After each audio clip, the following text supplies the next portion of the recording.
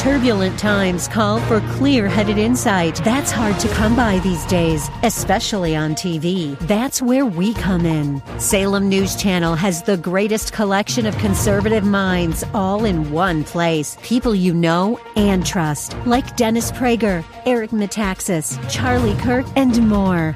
Unfiltered, unapologetic truth. Find what you're searching for at snc.tv and on Local Now, Channel 525.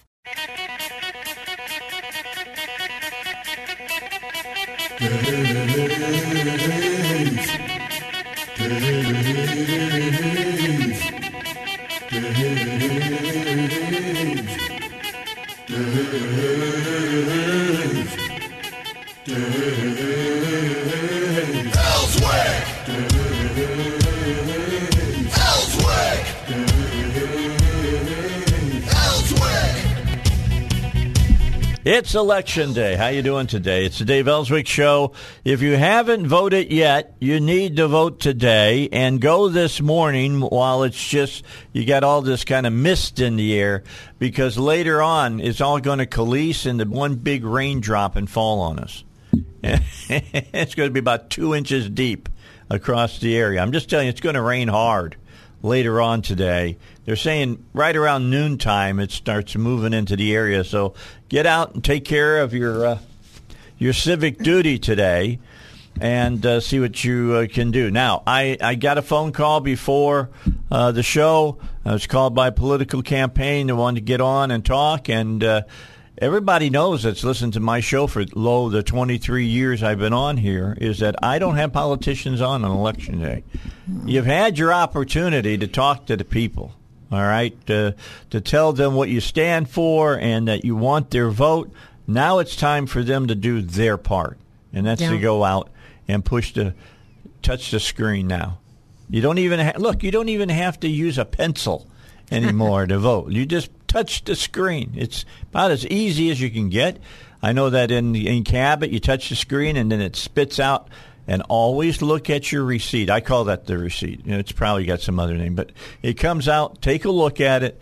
Make sure what's on that paper matches what you voted for. Because like any touch screen, if your finger happens to graze another one, it could pop a different one on there, and you've got to get that changed. So then you go up and put it in another machine. It's then it's tabulated, and we're ready to go. All right, you're ready to go. It's time to vote. And you get I voted sticker. I want to see plenty. Go on my Facebook today, Dave Elswick Show on Facebook, and post your pictures of your I voted sticker on there. I want to see hundreds of them today. On They said there was a record turnout of Republicans. I'm waiting. I'm supposed to get that from this morning before 8 o'clock from the Secretary of State's office. I talked to Thurston yesterday. He said, as of like the beginning of the week, we are over 100,000 early votes. People voting like it's a presidential election instead of voting more like 2018 instead of 2020. Yeah, kind of thing. Not an off year type of election. So I'm excited to see what happens today. I really am. Don't forget, at 8 o'clock tonight, I'll be on with Alan Kerr. I think Ken Yang's going to be kind of floating around out there. He'll be joining me from different places he'll be at, tell us what's going on. Robert Steinbach's supposed to stop by and talk about we're going to be talking a lot about local races today. Look, I could care less who wins the gubernatorial race in Georgia right now. I really don't care. I don't live in Georgia. Right. So they're going to pick a Republican. They want to go up against that communist Stacey Abrams or whatever her name is, and let her, listen to her trying to sink her own campaign by saying, what does she say about Georgia? She said it was the worst place to live in. The worst place to live in. Why are you running for governor? As far as why are you living there? I mean, it's so terrible that a woman who owed back taxes a few years ago now has bought 2 houses. Right. Sure, that's a terrible place to live. It's all those novels she's written. Yeah, I guess that's just crazy. The erotic novels. And then we got down in Texas. You got the Bush running against Paxton, the AG. I want to see how that all goes down. I like Paxton. I think he's done a good job. Yeah. Watch him and enjoy him, and I like what he has to say. Yeah. So it's going to be fun to watch down there. I like their lieutenant governor too down there. Yeah. Dan Patrick? Yeah. He's spunky, boy. When he was talking about as long as the future of the children are all right, he would take one for the team when it came with COVID and everything. He's like, as long as, and I love that about him. Here's what you can tell if a person's into politics or not down in Texas. When you talk about Dan Patrick, and they go, well, I don't agree with all of his sport views. Dan Patrick, the great sports talk show host, you know that you got somebody who you may not want to have a conversation about politics with. I think the greatest thing about the Georgia... Push that red button. Red button. Right there. There you go. Now here. I think the greatest thing about the Georgia thing is that it's all still about Trump. Oh, of course. Yeah. It's Trump backed. The media can't get away from it. I mean, what is it that they talk about Georgia? Well, Purdue is Trump's guy, and he's not even in, the polls say he's going to get his butt wiped up today, and that Kemp's going to win. And why? And when they mention Kemp, what's the sidebar story on that? Well, he's backed by Pence. Right. Right. You know what? I don't care.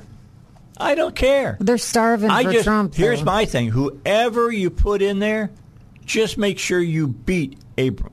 Right. All right? That's all I care. Mm-hmm. That's the point. Come together and beat her butt. That's the key. All right? Because if she wins, here's what 2 years, here's what you're going to have. Stacey Abrams for president. Oh, yeah. That's what you're going to hear. Lord knows we don't need another socialist. You may hear Stacey Abrams for president anyway at some point in time. Yeah, well, she's crazy. Didn't she win for president not too long ago anyway? She won governor, but they didn't make her governor. They cheated, because of they got all that voting rules suppression down there. and well, yeah, you know about that. That Jim Crow 2.0 that the president said. Jim Eagle, and they got more. They've got more turnout amongst Democratic voters this year than they've ever had in the history of Georgia. They said among minorities, too. Yeah. And it's because of the Crow 2.0. Right. That's what it was. Boy, that backfired, didn't it? Well, it always does. And I don't know how she can go to the people of Georgia and say, vote for me, after she cost them millions of dollars in Atlanta by backing up professional baseball, getting rid of the All-Star game. And the Coca-Cola thing. She was the one behind that. Yeah. Doesn't it remind you of kind of taking the garbage out of the garbage can? Because you've thrown it away once, as let's put it back on the table. Yeah, let's try it again. And then, look, we're going to get into this when we come back. I got a break coming up, but we're going to talk about this. The president yesterday, the big story, and I covered it right out of the batter's box yesterday, was what he said about Taiwan and how his administration yesterday was spending all day long walking those comments back, consistently walking about, just like they had to do when he was over there in Poland Putin. And talking about Putin and talking about the Ukraine. They had to walk everything back that he said over there. Well, what wasn't reported, and it's coming out today, is what he had to say about high gas prices. Folks, I'm glad that he said it, because we've all known it, have been paying any attention to this for a long, long time. The whole push to make America a country of electricity, I'd just put it that way, has been happening since Obama. Obama said that he was going to get rid of coal. Remember, it was coal with Obama. It wasn't oil. It wasn't fossil fuel, so to speak. Fossil fuel as in coal. He was going to get rid of all those coal-burning plants. And to do that, the price of electricity had to go up. There was going to be pain involved with doing that. Yesterday, Biden said the exact same thing about high gas prices. He said we are in a period of transition. Remember that word transitory earlier this year, talking about inflation? Yes. Welcome to it's going to be here as long as the Democrats are in the White House for a long, long, long time. You want $6 a gallon gas? Keep on voting Democrat. If you're voting Democrat, you vote against your own best interests. And I think the 8% is a low number. Yeah. Because we're probably looking at 15% inflation. Oh, yeah. If you 20. figured it out like they did during Jimmy Carter's days, it would be up there where Carter was. But, they took a lot of energy and food out of those computations. Well, you take energy and food out, of course you're going to drop it. I mean, energy's up 43%. 43%. If you want to buy a steak, it's up 21%. Yeah, we were just talking about the meat prices. Yeah, I used to be able to get a 4-pack of steaks for $28, and they are now $58, either $49 to $58. Are you two thinking about having a newborn so that you can trade them in for steaks? Wow, maybe I'll just make them into steaks. Yeah. All right, 6:16. Let's get our first break in. Let me talk about ICU protection. I love this guy. I love Billy Mack. He's got a great deal going on as far as his security firm. I guess it's about every. Well, it depends on how much I'm out running around, or my wife's out driving around, going to the store or whatever. But every time the car leaves the garage, I get a hit on my phone. And it's got a picture of my phone leaving the house. Then when it comes back, I got the picture coming back. But you walk out of my garage and you go check the mail, or you go take the garbage out or whatever. There's a camera now on my driveway, and you hear it go. It whistles at you. So you turn around and you look up, right? So it gets a picture of your face. So because these cameras that they got, 1080p, they're clear, man. I mean, I can even make myself out on them, and that's not a good thing. I'm just saying. That's why I'm in radio. I got a face for radio. Don't have. That's right, isn't it, Heidi? You can go yes. Okay, no problem. Bottom line, I got a face for radio. I do have a face for television, and just the way it is. But the folks over at ICU Protection, put your system in. They got the digital panel that they have for you, which is in my dining room, which has all the information on it. If you need to reconfigure things and stuff like that, it looks like a little laptop on your wall, and then it puts up pretty pictures when it's not in use. It just Screensaver. It changes pictures. It's kind of nice stuff. But anyway, get the door and window sensors, indoor and outdoor cameras. You can get a doorbell camera, get cameras anywhere you want to have. It's got motion detection as well. Then it's got the analytics. When the picture pops up, before it pops up, it says whether it's an animal, a person, or a car you're going to see. So it can tell. In fact, it doesn't say this, but it will detect a big gust of wind with leaves in it. Wow. Or if a spider happens to swing by the camera, because it's making its way across outside, I've got a lot of pictures of spiders as well. But Billy Mack can get this all done for you. Remember, these are the guys that do Nuke One, the security out there. And I figure if they want to have these guys protect us and protect our nuclear reactor, they're pretty good, and they can do my house. And I can tell you right now, they're really good. Again, give them a call, 501-205-1333. 501-205-1333. Remember, you pay for the service. All that equipment they install, that belongs to you. You get to keep all of that. So pay for the service, not for the equipment. Okay, again, let me remind you, get out and vote today. I'm going to keep telling you, go out and vote today. I'm not look, I don't believe what Ray Lincoln used to say when he'd be on my show. You who have been listening to me for a long time know who Ray Lincoln was.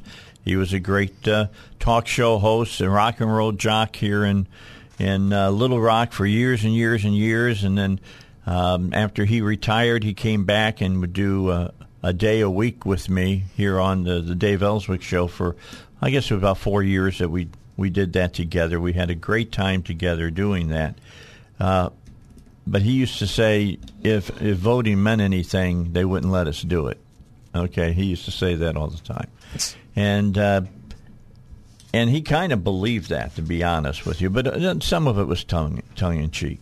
But I think that he really did have a feel for that and what the government was doing and things of that nature. But Ray and I got along really well. I think everybody knows that, and it was really sad when he passed on. But my point is, I think voting is very, very important. Yes. And you need to get out and do it. It is one of the great rights that you have, and the Republican Party has done immense great things for all of us by now protecting the integrity of the vote. They have worked hard on that. Mark Lowry and Mark Johnson and Kim Hammer and a lot of other guys, state senators and as well as state representatives, have worked hard to pass necessary laws. Like now, when you go to vote, you must show a photo ID. You must show a photo ID to be able to vote. If you don't get to vote, and they don't give you a provisional ballot to fill out. You don't get a ballot until you show a photo ID. And don't give me that crap that's voter suppression. Yeah. No, it's not. Look, if it rains really hard today and rains buckets, there's an ACLU lawyer out there that will go to the courts to bring suit against God for voter suppression. I'm just telling you. Just keep it in mind that bottom line, that you have, it's not all that difficult. It's pretty doggone easy to vote. Well, it's a right too. It's a privilege. Well, yeah, going. That's not privilege. It's a right. Well, I mean, we're privileged to have that in our country. Well, yeah, we do, and that we're protecting it now. Yes, at least in Arkansas. There's some states not so much, and that whole mail-in ballot crap. You know, that's one thing. That's one thing that we don't have to worry so much about this year. Yeah. That we did 2 years ago. And I don't know, 2 years hence when we vote for president, I don't know, maybe it'll be monkeypox that's going to be running rampant, and we're going to have to mail in our ballots because the last thing you want to look like is you got big old monkeypox has gone airborne now, is what they're saying. Oh, jeez. Yes. Now we're wearing God masks. Help us. It could be a respiratory issue. Yes, of course. They're recommending. You do know how many cases there are in the United States right now? They're very few. 8. Oh, is there 8? Total of 8. Last I had heard was 2. Yeah, there are a total of, they're saying maybe 80 cases in the world. And they're all emanating from certain types of... Well, did you hear they figured out how it happened now? The festival. The festival. Festival. It was Carnival. all that. It was all those people having illicit sex. Yes. You know, kind of like how AIDS kind of came around. All right. I have a friend that drives in New York State, and he said that, they've been on lockdown since COVID, but they're starting to talk about the monkeypox too. Is masks are coming back hardcore. We were talking about this before we went on the air. Carlin talked about viruses, and he was talking about how we're so worried about what we're going to do to the planet. And he says, Earth's been around for billions of years if you go with the old Earth theory. And he says, you got to think that the Earth's sitting back and looking at us, been around for 8,000 years, and says, it's like a dog with fleas. Mm-hmm. It just shakes and shakes them off. Yeah. And that's what the Earth does to us. The Earth does more in one volcanic eruption to dump crap into the atmosphere than we have done for the 8,000 years we've been around. What's going to outlast us?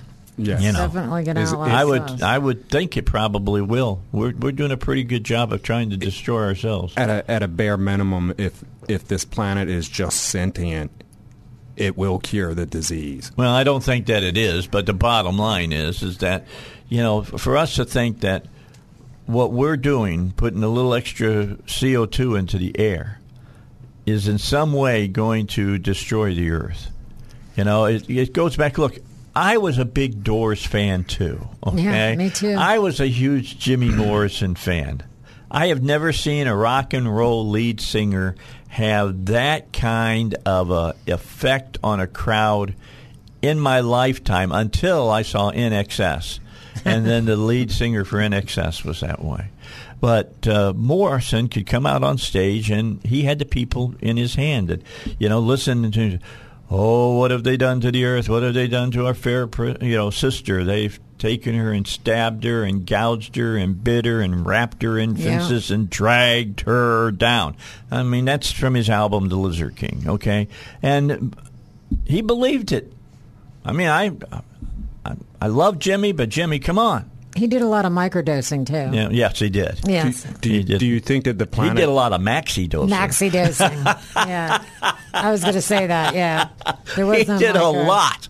He did a lot. Ask Pam. She'll tell you. All right, as far as all that goes. Go ahead. What are you going to say? 10 to 12,000 years ago, do you think that the climate change that the planet caused on its own is probably going to be worse than the 1 to 2% that we will cause? I would think so. And do you believe that that'll probably happen again Ask the at some dinosaurs. point?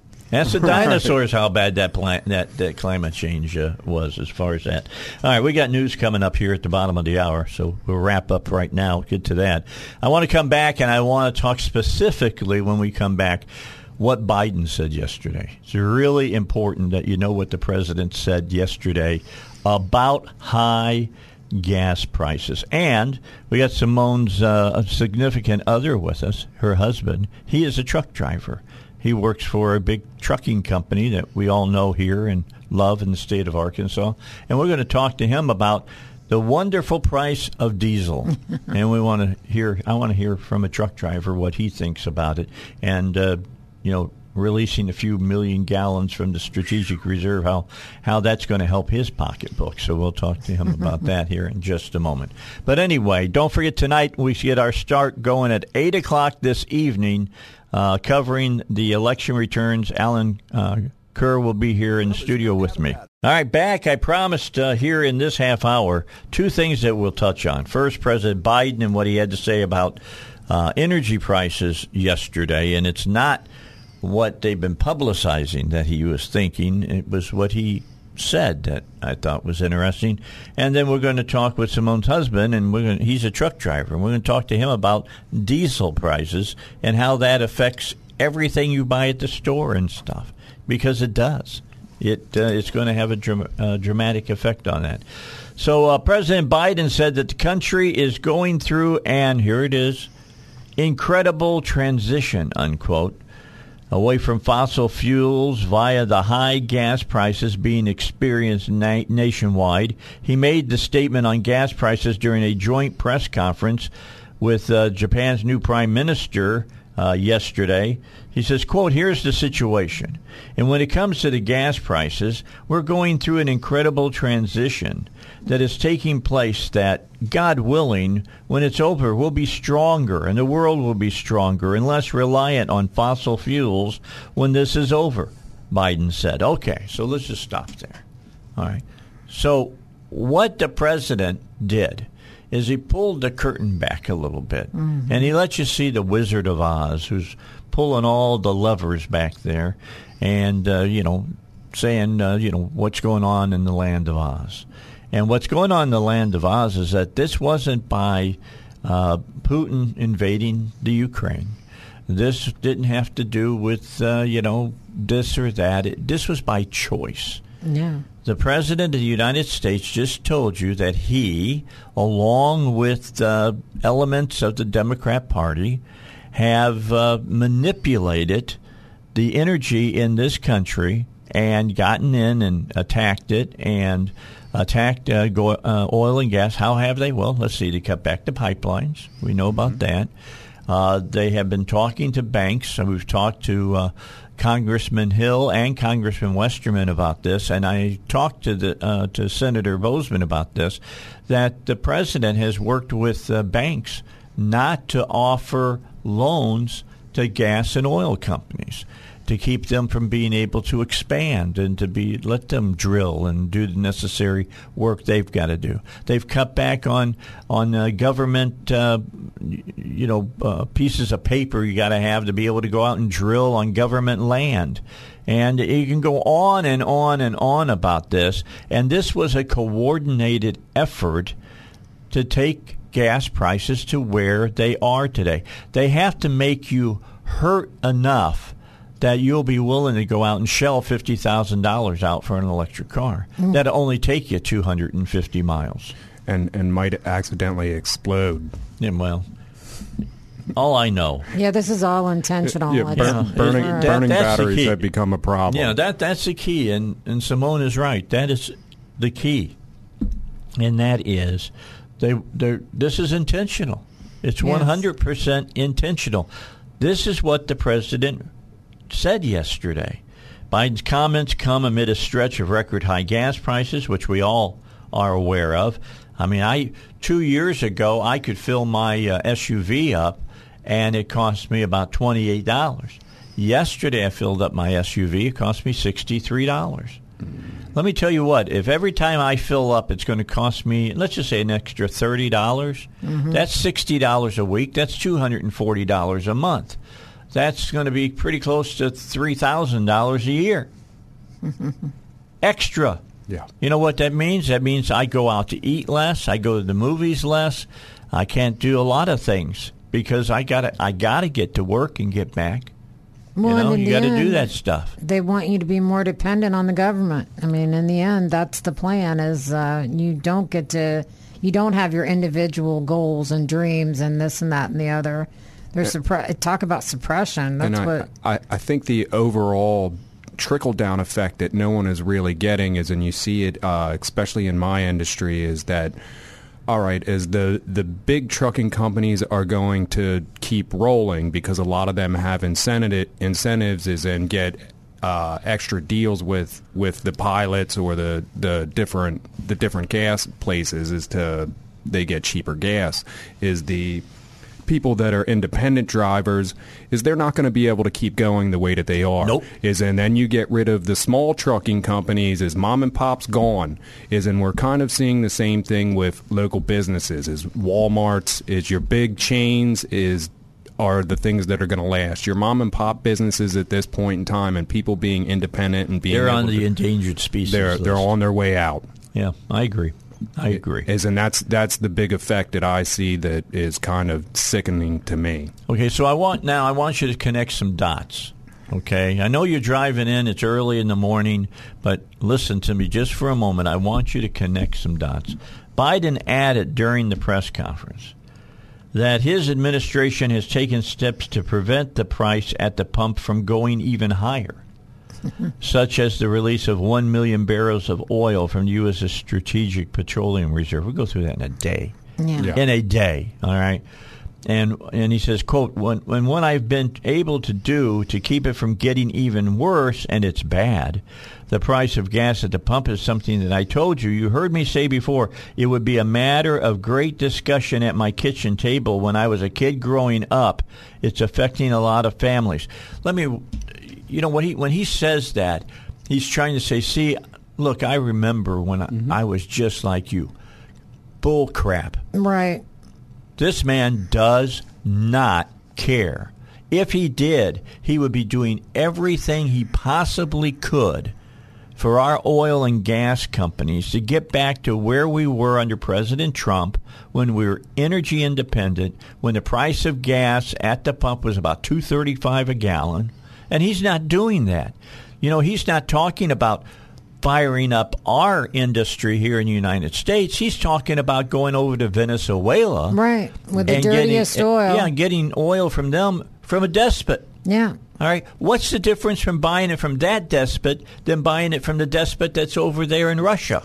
There is none. Or, worst case scenario, we finally strike a deal with Iraq, and so Iraq gets to turn their spigots on, so now we're going to buy, oil with blood in it. Right. All right, from them. I don't want that. Yeah, I just tell you, this is what's going on with the Democrat Party. quote, we have released over 200 and I think 57,000 or million barrels of oil, I should say. Us and the rest of the world, we're convinced to get involved. It's helped, but it's not enough. If it's not enough, go back to the way it was. You know what? If you know that it was working before and that what you did isn't working, go back to where it was, all right? It's almost like it's out of spite. Everything Trump's done, he undid. Yeah, and it's spite. No matter what it does to the country, he is undoing everything that Trump did. Yeah, they have no idea about energy independence, which we were when he came into office. This is a Putin gas spike. BS, people. BS. All he had to do was go on vacation. You know it's crap. I know it's crap. My dad always told me, if you were worried about what you're going to step in, that there was something you didn't want to step in. If it looked like poop, if it smelled like poop, that it probably was poop. So don't step in it. Or poop related. Yeah. Stay away from it then. Well, I think the big question is with most of these politicians is when do you think, them trying to be the average everyday people as they try to put themselves off as, is when do you think the last time it was that they even lifted their head as their driver was pumping their gas for them is to notice what the gas prices were, or if it's just, hey, there's an issue with the people, so we need to take care of it, and that's when they start talking about it. Here's the problem when you live in a bubble. And the president lives in a bubble. Whether he wants to or not, he's got to live in a bubble just for his own protection. So bottom line, he doesn't know about the price of food. He doesn't go out and go to the grocery store and shop for it. We can go back to when Bush Sr. was running for re-election and showed that when he was at a grocery store and was really like, wow, that's pretty cool the way you guys run the things over and it reads the groceries, and that have been around for years. He's got a chef that fixes all of his meals, all right? He doesn't drive himself. He rides everywhere he's going. He doesn't have to budget a weekly or monthly plan. Even some people on the left admits this. I mean, Hillary Clinton, sometimes a broken clock strikes the right time twice a day. Yeah. So she hit the right time when she said, well, I don't know about driving again. I haven't driven a car in years. Think about that. Since the 90s, she's never had to drive anywhere. She don't have a clue. She's not been to a gas station. She's not had to get out and got the handle and put it in her car and pump the gas. She hasn't had to reach in and pull out her debit card and pay for the gas that she's putting in the car. They don't do that. Or decide between gas and what you're going to buy for groceries. Or what medicine you're going to take. I'm just telling you. They don't understand. It's so sad. It gets to be almost like watching the French aristocracy back with Marie Antoinette. Yeah. With they got the big bouffant hairdos and the crinoline dresses and all of that, and they got the poodles running around them and everything. That's what I think about when I think about politicians. A lot of times, they don't understand. That's why I like our politicians here in Arkansas, Westerman, Hill, and Bozeman, and Cotton for the most part, and Crawford and all of them. They come back all the time. They come back to Arkansas. I mean, Hill comes back about every weekend. At least he's here. Well, Washington so's Westerman. Is just so disassociated from the average person. They cannot relate. You go up and visit. You'll figure that out. Yeah. D.C.'s been a beautiful place since I was a child. Yeah. It is a pretty place. I mean, I like going to D.C., but it's not to see politicians. No. It's to see the museums. Yeah, the Smithsonian is That's why I go. The buildings are great. But what I like? I like to go to the Jefferson Memorial because you got to walk a little ways to get to it. But you want to go during the springtime when the cherry blossoms are in bloom. It's beautiful going down the Potomac there. But I'm going to tell you what those men thought and what's going on in Washington tonight are light years apart. Oh, yes, sir. Oh, yes. I've always wondered what the founding fathers would think right now if we could bring them back from the dead, stand them there right in front of the reflecting pool, looking back down, not towards the Capitol, but look straight out and look at the Lincoln Memorial. And look to the left and look to the right and look at all the buildings that have built up all around Washington, D.C., from the multinational companies that are all around that area that are controlling everything that goes on in that city. Well, they would be crying treason about a lot They'd of be stuff. cleaning their guns. Yeah, They'd be yeah. cleaning their Give me liberty or flintlocks. give me death. Yeah. They'd be getting ready again. It'd be. I could see Jefferson on the steps of the Lincoln Memorial, quoting again. Sometimes it takes, the sprinkling of patriots' blood Right. on the tree of liberty. I could just see him saying it right now. I really could.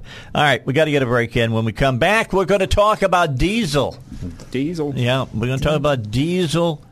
And how high it's gone. That's coming up here on the Dave Elswick Show. Don't forget about East End Towing, what they're doing for you now. I mean, first of all, they want to remind you. I mean, we're now getting into summertime.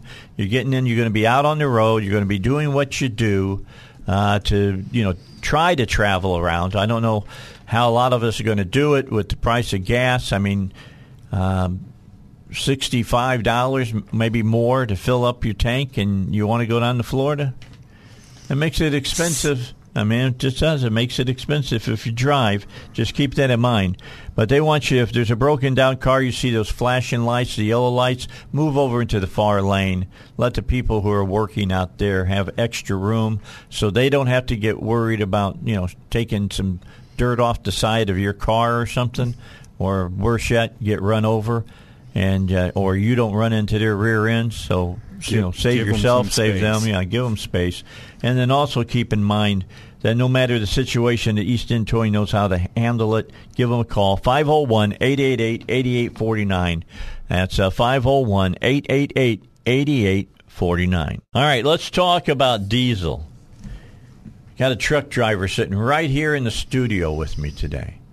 So with the price of diesel now being, what, $5.57 or something like that? Yeah, I think Arkansas is one of the cheapest at roughly probably $5.12 a gallon, but most states are roughly up in almost $6 a gallon. Okay, now you work for one of the big companies. I mean, Yes, you work for Hunt. All right, and let me just say this right out front: what you hear him say is his opinion, not necessarily the people that he works for. Yes, sir. All right. Does not have anything to do with those. Just the way I do the same thing with Robert Steinbach to remind you that he's a law professor at Bowen Law, but his opinions are his and his alone. Well, his opinions are his and his alone. I want to clarify that. So if they give you any crap, just tell me. I'll send that part of it to them so they can hear it. I'm an American, as I'm used to getting crap from big business. Okay, so anyway, let's talk. How much does it take to fill your truck up? When it comes down to it, it depends on what truck you're driving, and what size tanks they have.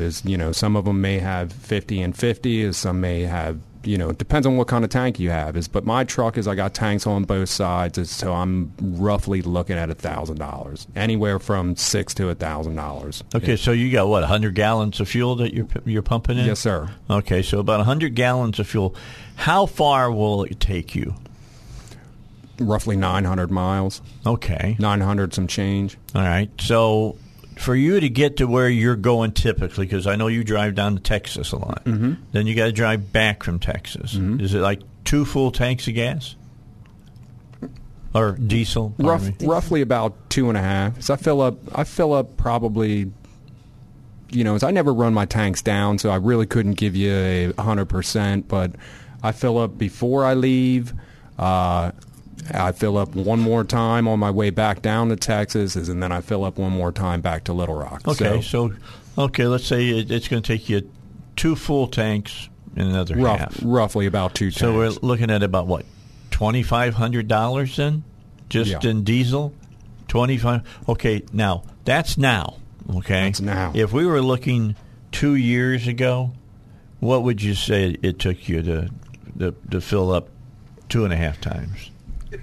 The big disconnect that I have is that I do work for a large company. Right. So when it comes down to it, I have a card. Well, yeah, you're not paying for it. I understand that. So as but far you didn't pay attention. As far as me paying a large amount of attention on where we would be at as far as fuel prices go, is I don't have to do that as much as your mom and pop is as far as your independent drivers go.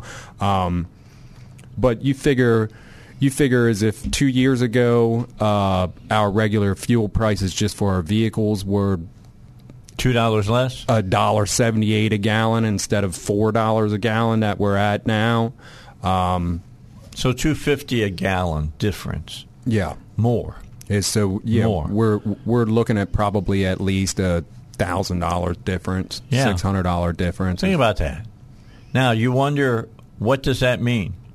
Does the entire cost for everything? You know, for them to do business, it costs them X amount more money. Mm-hmm. This is Econ 101, all right? And because that costs more money, they got to charge the companies that want to move their product from point A to point B, wherever that might be, more money to move their product from point A to point B. And it all trickles through the whole economy. And that's why supply and demand kills you at the grocery store now, kills you at the gas pump now, kills you at a lot of places now. It kills you at anything that you may buy, because everything that you buy is brought to you by a truck driver. Unless it's on a train. And even when it's on a train, it's on a container that a truck driver picks up at the rail yard, because I used to do that. I did that for years.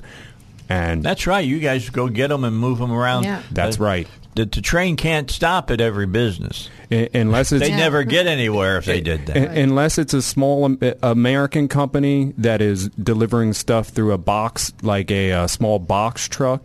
If it's coming into this country from overseas, or even most cases if it's here, is a truck driver is delivering it, regardless of where it comes from. Okay, so we got a minute and a half. I wanted to touch on this. I'm going to bring you back, and we're going to talk more in depth about this. And I'll ask you to call your company and just tell them you're doing this, all right? Yeah. And last but not least, the Wildcat guy that's out there. The guy's working on his own, all right? How bad is this killing him?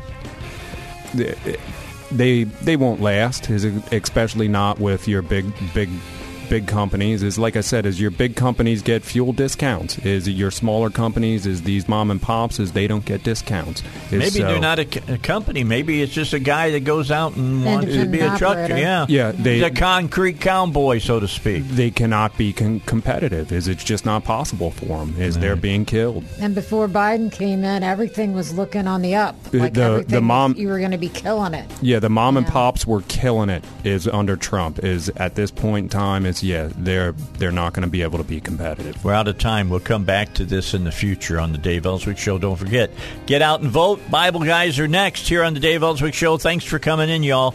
We will see you next Tuesday here on the Dave Elswick Show.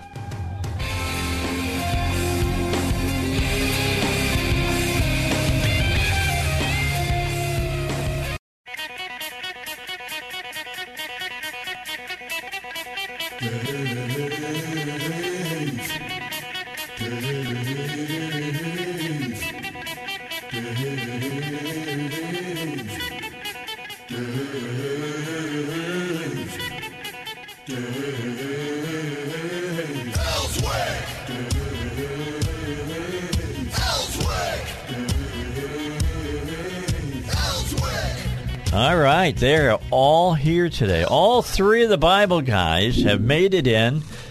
Billy is here. Scott is here. Good to have you back. Thank you. For coming in today. And then Steve is here as well. Good to see you, too. It's always nice to have two fellow bald-headed people in the studio with me. I like that. All right, let me remind you, I'm reminding everybody every time we go to break, get out and vote today. It's important that you get out and vote today.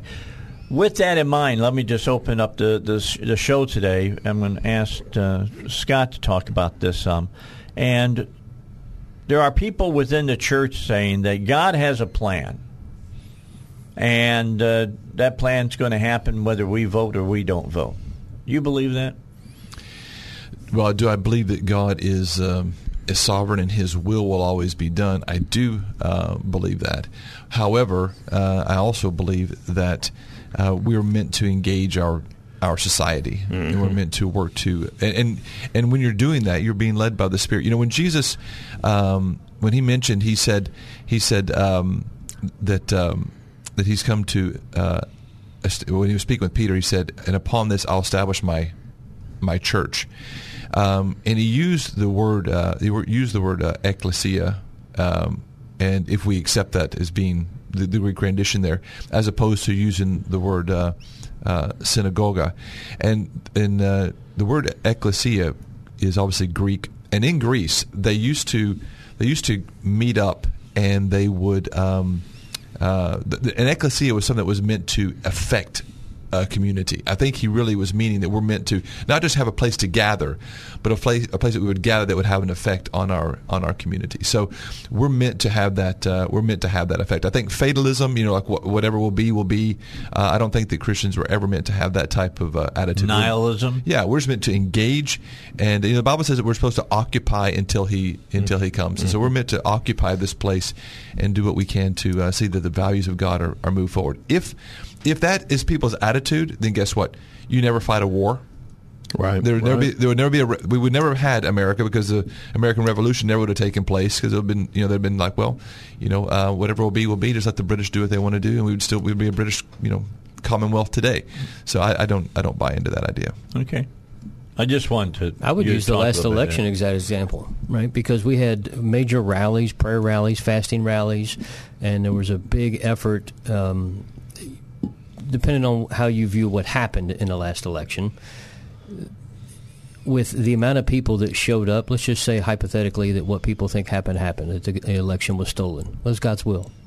What? God allowed the people to pray. No, it wasn't God's will, was it? No, absolutely was. Whoever is in the White House, whether by vote or by theft, is there by God's will. Well, okay. Whether we go out and vote, and we did everything that we were required to do, then the Bible clearly says He's the one that raises up kings. So we do our part. Now, I'm not saying that God orchestrated the theft. That's not what I mean by that. But, okay, I wanted you to clarify. That's not what I meant by that. What I mean by that is because you saw my face, right? Okay, I'm glad. Okay. Yeah, that's not. If that's what happened, God did not orchestrate it. Okay. But we get what we get, and though we try and we do our part, however it happened, the will of God is going to be done. And if it's simply by stirring the hearts of people to not go, then it's not going to happen. And that's the balance that those of us that live in a constitutional republic, right, where we get to vote and choose. And it could be that God's will is because where the people's heart's at. Because let's go back to at the very beginning when the people got their king. Mm-hmm. All right. Yeah. They yelled to the prophet that they wanted a king. Yeah. They said, "We want a man to stand over us like this," and. Was it Samuel that was the prophet at the time? Yes. Okay. He stood over them, and I got to think that he was standing up there and just kind of shaking his head. You don't want this. You don't want this, But God gave them what they asked for, and it didn't turn out so good. Yeah. And the Scripture tells us that that God gives us kings or rulers after our own heart. Yeah. So the ruler is a reflection many times of the condition of the people in the country. So if we take that as being true, you can look at what's happening in the White House, so you can see the direction of the hearts of people, in the majority of the people anyway. That's scary. That is scary.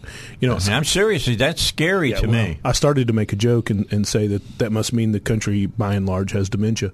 But the truth of the matter is that we have kind of forgotten our roots, right? I mean, it really is almost that way. We have forgotten that this is a country that was founded on Christian values. We have forgotten that we believe in the sanctity of life. We have forgotten that we uphold the individual life. We have forgotten these things. We have forgotten where we came from. We've forgotten the price we paid, and we treat life and liberty very cheaply now. So, in reality, we're kind of in that position. We have kind of gotten what we deserved. So you also got to remember, you got to go back and look at the example of what happened with Israel. When God was determined that he had enough of Israel, There's a prophecy that he speaks to the prophet about Egypt, because Israel was falling apart, and they knew judgment was coming. The prophets were telling them judgment was coming, and they went to Egypt for help. And because of that, God says, not only when I'm done with you, I'm going to Egypt next, right? Because you sought help from them instead of me, and because they came to help you when it was my will to bring you down. So you can vote and store up arms and food and do whatever it is you think, but when God has had enough, God has had enough. I don't care if you act like a Democrat and vote 3 times, right? When God has had enough, he has had enough. I almost said that when I went into the booth yesterday. Did you? Oh, you voted yesterday? Yeah, I took good for you.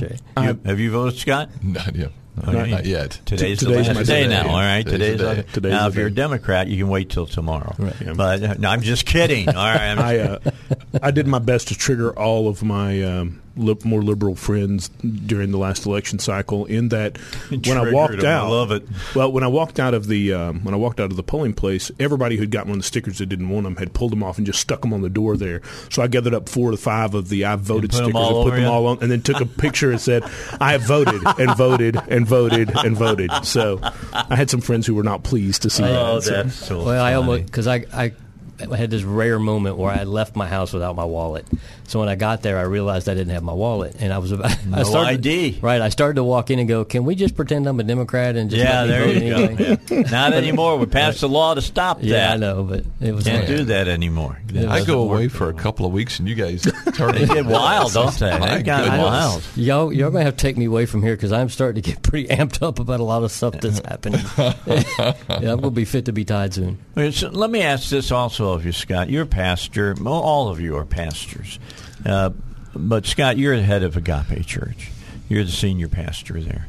So let me ask if you're seeing any change amongst the brethren. And when I'm talking that, he talks to other pastors all the time. Are you seeing that they're getting more fired up in their pulpits? Because, look, the whole thing about abortion has come to a boil now in our country. We're listening to the people who used to say they wanted it to be rare but safe, to being rare but accessible. They're hearing from the other side where they're saying that, well, maybe abortion shouldn't just end after you're born, but maybe can be carried out all the way to the first year of life, to snuff out a life. Are you hearing from other pastors that are saying it's time that we've got to start speaking from the pulpit about this? No, I'm actually not. See, that really bothers me. And it may be that I'm just not, out and among people to hear that. But I'm honestly, I'm just not hearing much of anything. And what a contradiction in terms. You're going to abort after you're not. That's murder. I mean, it was murder, period. But you can't abort something after it's alive. I mean, after it's born. But it is. Maybe I just don't get around enough. But I'm not hearing anything. Maybe I'm. Do you guys? No, that's part of the stuff, and that's part of the reason why I got amped up last week, and so I'm trying not to get all. Don't worry, I'll get you amped up. Get all lathered up today as well. I'll keep tracking. I'll keep triggering. Well, it's just that because the voice of the pulpit is what ignited this nation, and it's the only thing that's going to save this nation. Whatever happens today is not going to save this nation. Whatever happens in November is not going to save this nation. I mean, I'll just tell you straight up, I'm in an ornery mood, and I looked up everybody, and I voted completely. Anybody who was an incumbent yesterday, I voted against them. I don't care if they were the greatest senator or whoever. I am so tired of ads where people just come out and go, "We're fighting for America." Well, did you fight for the last $30 billion you put us in debt, or $1 trillion? I'm just tired of all of the pulpits that are on fire, all the senators who ain't doing what they're said they're doing and holding up their oath. I've had it. And until the pulpits get ignited and still we start calling sin, sin, and immorality, nothing will change in this nation. Yep. And they're not. The churches are not, because they don't want to offend. They don't want to lose their buildings. They don't want to lose their jobs. They don't want to lose their 501c3. It is the only source of change in this nation. Okay, do you agree with this particular term? I'm going to use it. Now, I've heard it, the first word changed in this term certain ways, but even if it's changed, it means the same thing. the religious industrial complex. Yep. You buy into that, Scott? I haven't heard that before. Okay, where they believe that it's become not God calling people, but people saying, I want this to be my career instead of. Oh, where it's just a profession. It's not a a calling. The Christian industrial complex. Oh yeah, that was a very common thing in Europe when I lived there.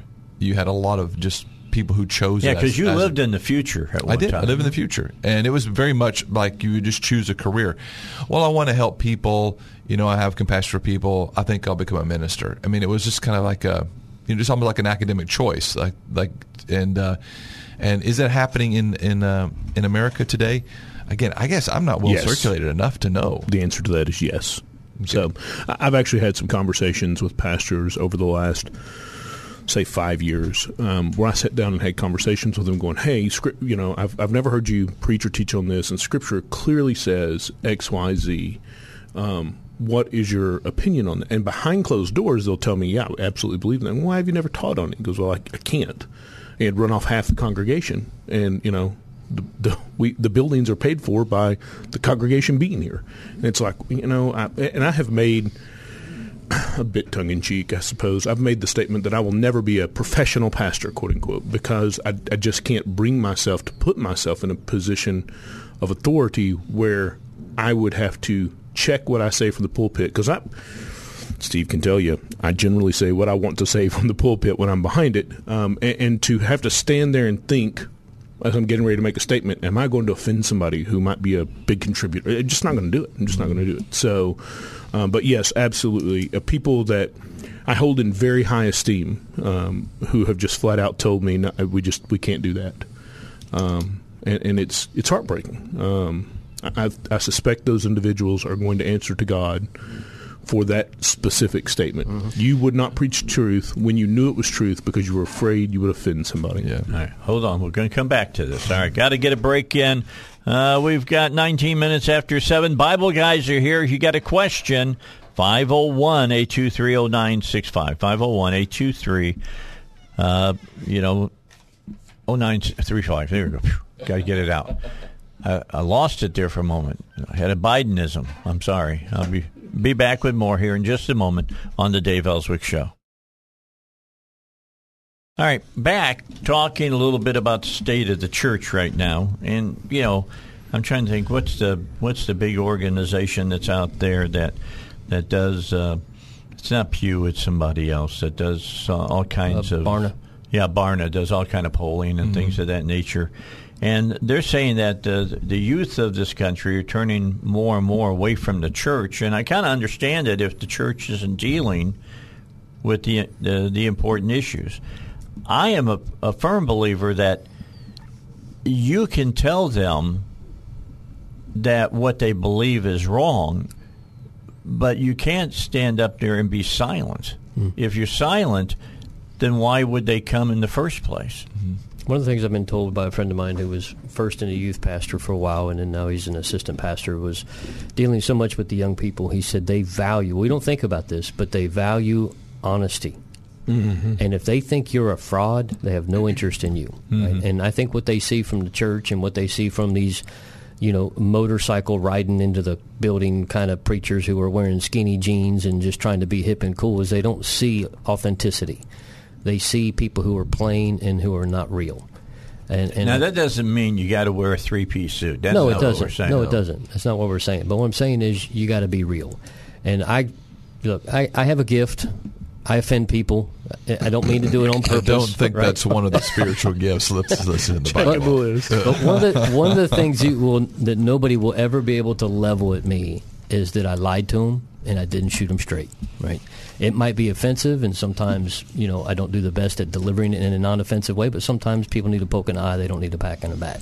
Okay. And people in the young generation need people that are going to be honest and straightforward with them, and not just trying to win them over with light shows and coffee bars and whatever else. They need people that are going to be honest and with integrity before them. And it's a bit different now. I know for myself, I've had in the past. I think that people could make comments and say things, and people more or less just kind of took it and went on.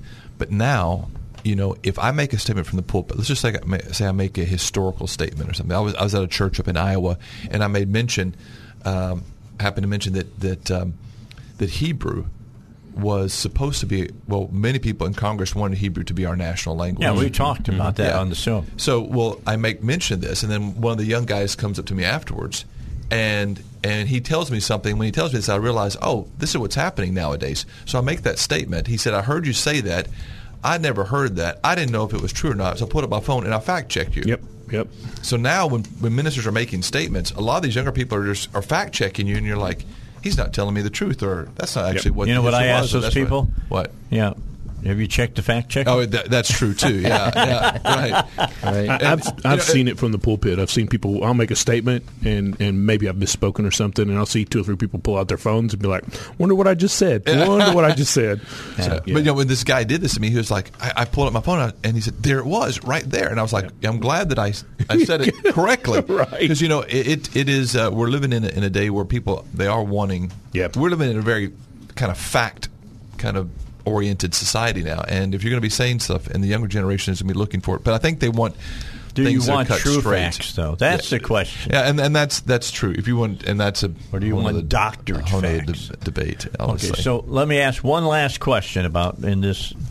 They did not know that I was going here this morning. No. Okay, and I didn't even know I was going here. It just happened we ended up where we're at. The beauty of what we do. Big story yesterday. Was within the Southern Baptist Convention.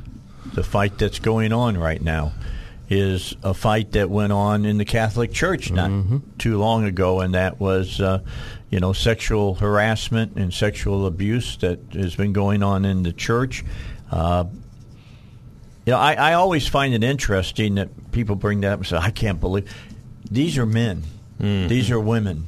These are human beings. And I'm not saying this to try to make it any worse than what it is, but this is what happens if you put your trust in people whose feet are made of clay. In other words, putting your trust in somebody who's human. Your trust is supposed to be only completely in God. That's right. Love your God with all your heart, with all your mind, with all your strength, and then treat your neighbor as you do yourself. Yeah, those are 2 major tenets that we got to remember. And that's what worried me about Trump. A lot of people said Trump, and I love Trump. All right, I still have him in my studio. All right, but he is not our savior. Right. No, he's not. He's not my savior. And that's why I think he lost. Because the church puts too much trust in him. He's not my savior. I have heard Steve say that his opinion about why Trump lost is because people had gotten into the mindset of a Messiah Trump. And Trump is not the Messiah. No. And as a result, God needed to squash that. So I believe that to be true. Yep. Yeah.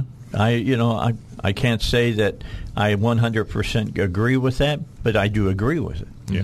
All right. I think that there's a lot of truth to that statement. We're down to a minute to go. When we come back, I came across an article, so I want to go over it. We got a question about demon possession that we want to bring in, and believe it or not, that is probably one of the big areas that Christians ask about, demon possession. And so we'll talk about that as well. So if you're interested in it, stick around for that. If you have a question, it's 501-823-0965. That's our number. Again, 501-823-0965. And you can call in and you can talk to the Bible guys. They'll be happy to answer any question you might have about religion, about God, about Jesus Christ, the Holy Spirit, any of those things. Just know that everybody sitting in this room believes that Jesus is alive. He was killed. He rose from the dead. We believe God still acts in supernatural ways. So we'll get back into it in the next half hour. All right, back. Not really. Back with you here on the Dave Elswick Show. And I just lost my headphones totally. Me too. Hello. Everybody did over in the studio. All of our headphones are gone. You can hear me, Heidi? We're going out over the air? Okay. So if people call in, I might have to have you sign at me so I know what they're asking. All right. 5 sins most Christians sweep under the rug. This is an article I came across, which I find very interesting. Let me name the 5 things that this writer has. In order. Number 1, pride. Number 2, gossip. Number 3, lying. Number 4, profanity. And number 5, idolatry. The 5 things. Idolatry, by the way, a 5th sin most Christians sweep under the rug is idol worship. In the Old Testament, idolatry focused on carved idols that the people would worship. However, in our modern-day society, idols are much different and often more subtle. While we don't have carved images or statues of idols, for the most part, we tend to idolize celebrities, people in our lives, or our profession. Anything that we place above God becomes an idol in our lives. So that's the number 5 one. You guys want to jump on some of that? What you said, I would use the term idolize versus idolatry. Okay. Right, because idolatry is just blatant worship, and it's not that they worship the people like deities, but they definitely idolize too far, right? Yeah. And you could definitely make a subtle spiritual application that there is a form of idol worship that is happening, and I think that's a valid point. I'm not saying they're wrong. I just wouldn't call it idolatry. They just idolize where they shouldn't be. Remember what the Apostle John used to say, 1 John 5:21, or he still says it in his letters. Dear children, keep yourselves from idols. Yeah. I think that I would agree with Pastor Steve. I think you probably could push it into the term idolatry, just in the sense that, God, if you look at it from a spiritual perspective, because like when the Lord would actually accuse Israel if they trusted in, like Egypt we were talking about, he actually says, you've committed adultery or whoredom with that nation. So from God's perspective, they didn't physically do this, but because of their trust was in that other nation, he said, from my perspective, you are an adulterer. You've committed spiritual adultery against me. So I do think, and I'm surprised that actually wasn't on the list, because if as a Christian, even lusting after things is an adulterous thing. Yeah. So I'm surprised that wasn't on the list. There are lots of things I would have added to the list before idolatry, I think. I was surprised when you read that one off there. I was surprised to hear that. So, and I'd be interested also to know when they say pride, because pride can be one of the really subtle things. It's like if you, it could be as simple as, well, I'm going to go to church today, and I want to dress nice. Right. Why do you want to dress nice?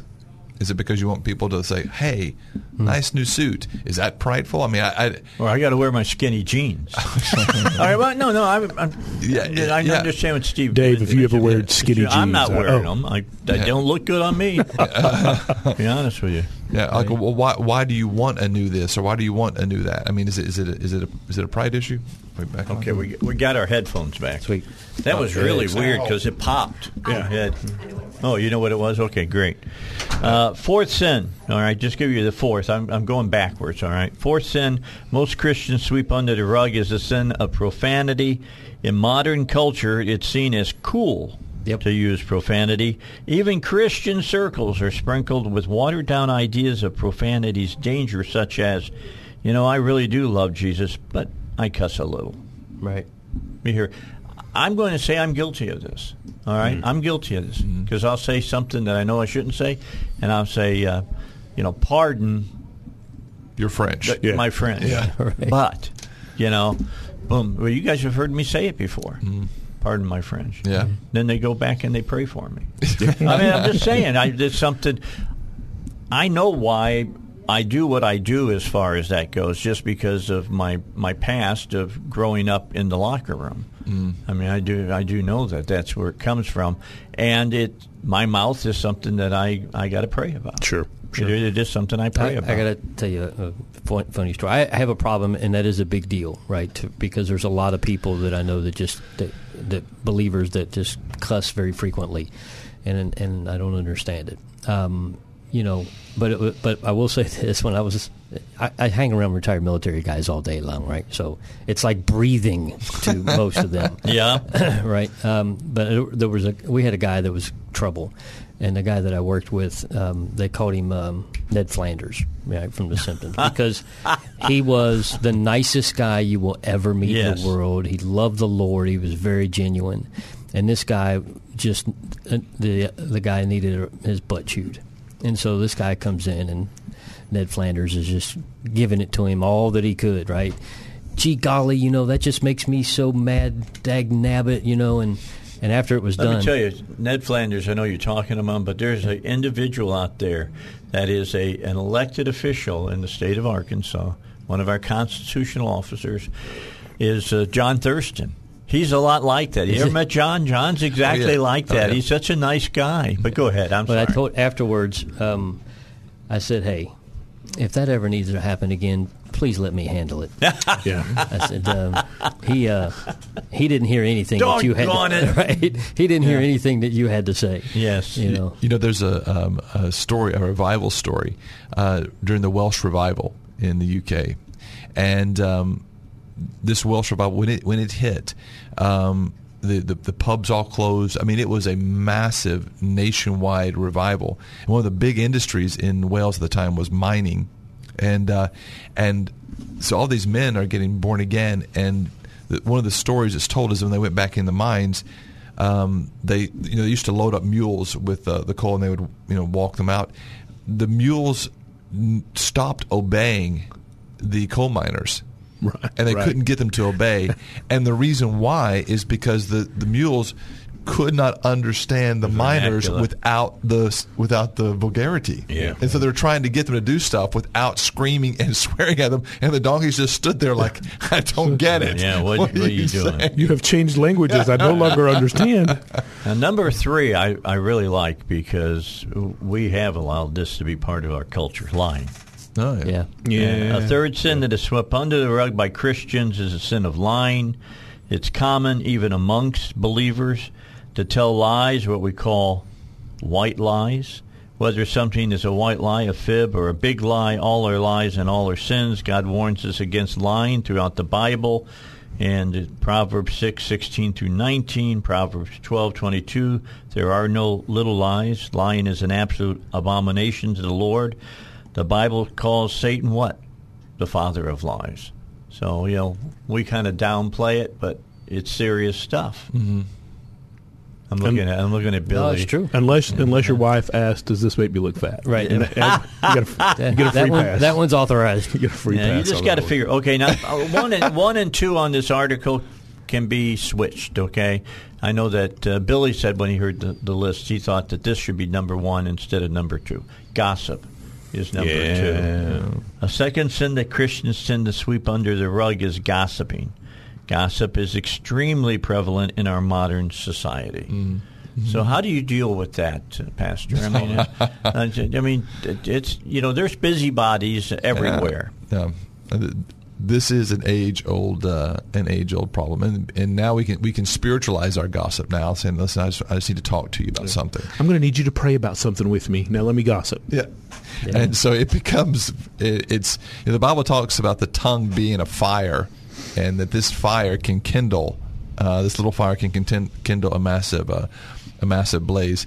Obviously, they're writing about it in the Bible because this has been a problem long before today. Mm-hmm. And so the only way that you can deal with it appropriately is people have to be taught how to control their tongue, how to control what they're saying. Also, the Bible says, out of the abundance of the heart, the mouth speaks. So you've got to work on some heart issues that will help you then control some tongue issues. You can't just tell people stop gossiping. You have to actually help them walk through this, and it does require a bit of one of the fruits of the Spirit, self-control. You have to be able to control yourself. So it's a big deal. Yep. And so a big deal requires a big answer. Find out why you're talking about it. It's one of the things that we always had to balance whenever I had church issues is, hey, are we legitimately talking about this because we have genuine concern and we're trying to resolve the issue, or are we just talking about it? Yeah, because that's a good point. I mean, I've had people come up to me, and I won't even say that I haven't done this, and go say, I'm really concerned about so-and-so. Did you hear? Right. Then the story comes out. Now, are you really concerned about that person, or are you just liking that you get to talk about a juicy morsel about that person? Mm-hmm. It is obviously we're not trying to diminish murder or abortion or anything else right now, but it is the sin that is just in the airs today. It's in the air everywhere today. It's what's driving the destruction from left to right, right to left. It is tearing down, and it's real true gossip because it is character assassination is what's happening today. And there's a difference between talking about an issue, trying to resolve an issue, versus true gossip is tearing somebody down for the sake of seeing them fall, right? And it's big. It's bad today. It really is bad. All right, Billy? Well, and within mention. Judaism, it falls into Lashon Hara, right? So it falls into that same category of... Would you define that? You are an evil tongue. And it carries nearly the same penalty. It carries the same idea as having murdered someone, because when you murder someone's character... when you run your mouth about them, you are murdering their character, and it is a far bigger deal biblically than we give it credit for in this day and age, for sure. Yep. It's just one of those things. You can do more damage with your tongue than you can with a weapon sometimes.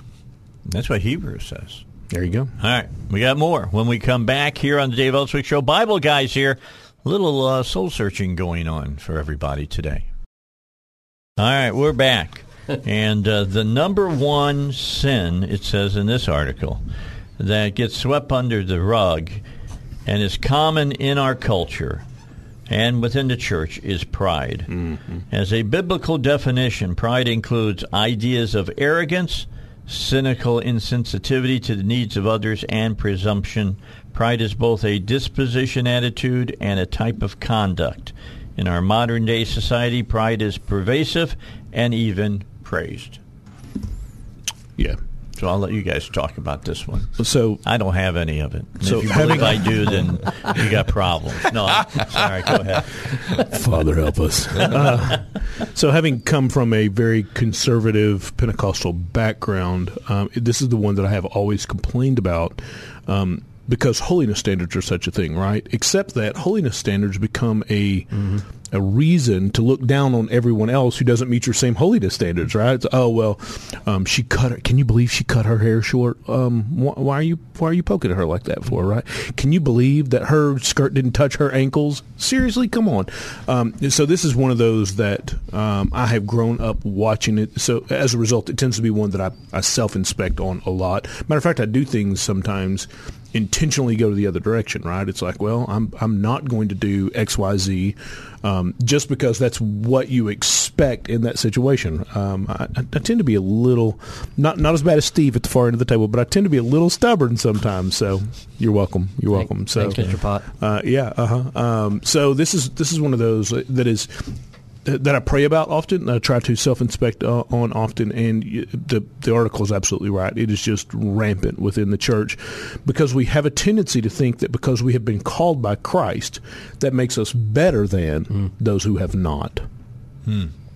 I'll let you serve. That's really good. We could do a whole show on what you just said. Right. Billy. Yeah, I was chewing on that one for a second. That's pretty deep. There was a minister in South Africa. His name was Ray McCauley, and he has a tremendously large, impactful church. I mean, even government officials go to him for counsel to know how to better run the country. He's the Billy Graham in South Africa? Kind of, yeah. Okay.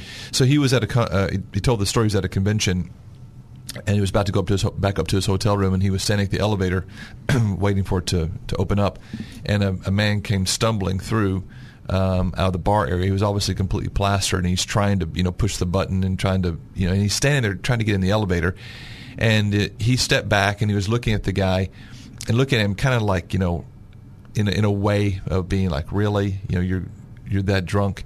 And he said the Holy Spirit spoke to him and said, Ray, the only difference between you and him is me. Mm-hmm.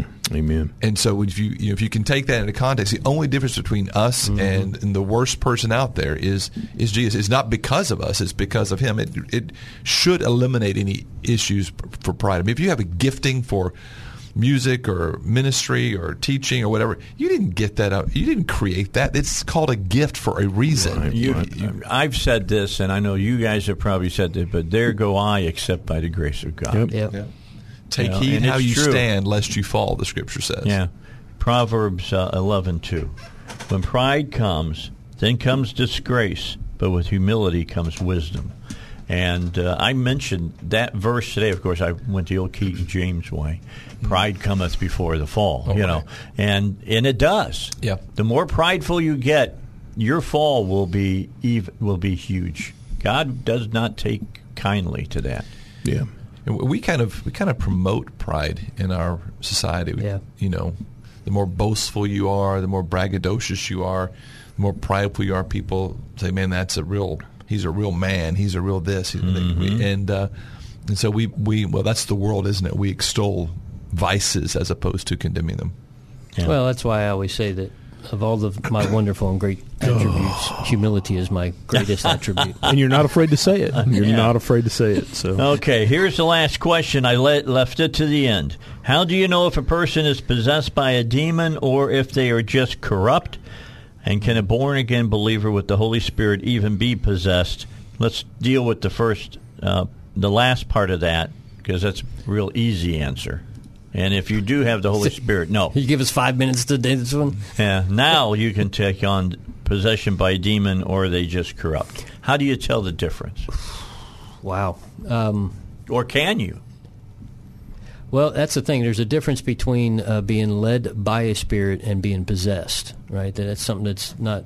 Well, what do you mean, what's the difference? Well, you can have a spirit of fear that can come upon you, or a spirit of anger or something like that, but it doesn't mean that you have now become demonically possessed. You may be being influenced by something. But I think that we rarely see full demonic possession around in this nation. But to try and nail down which one is different, I don't know. That's not an area that I'm an expert in. Yeah, I think that certainly I go... That's all right. Go ahead. We're done. You got time. I don't, Dave. I'll give you a minute if you need it. I don't really have time. No, you don't have it. Needs closer to 10 minutes, I promise. Okay. Sorry we'll about pick that. it up next week and do that. All right. We're done for today. Went good today. I brought up that story. That was pretty good. Yeah. I had some good things to talk about. I got a text from a guy named Larry Witherspoon. I know Larry. Yeah, and he wrote the words "gay pride." Yeah, there you go. Yeah, Gary. Yeah, I know that man, and I know him from hummingbirds. No, really from guns. From guns is where I know him from. All right, Billy, thank you for coming. Scott, it's good to see you back. Thank you, and sir. Steve, Good to be back. Thank you for coming. I'll see you guys next week, huh? After Memorial Day. All right, get out and vote. I'll be back at 9 o'clock here on the Dave Elswick Show.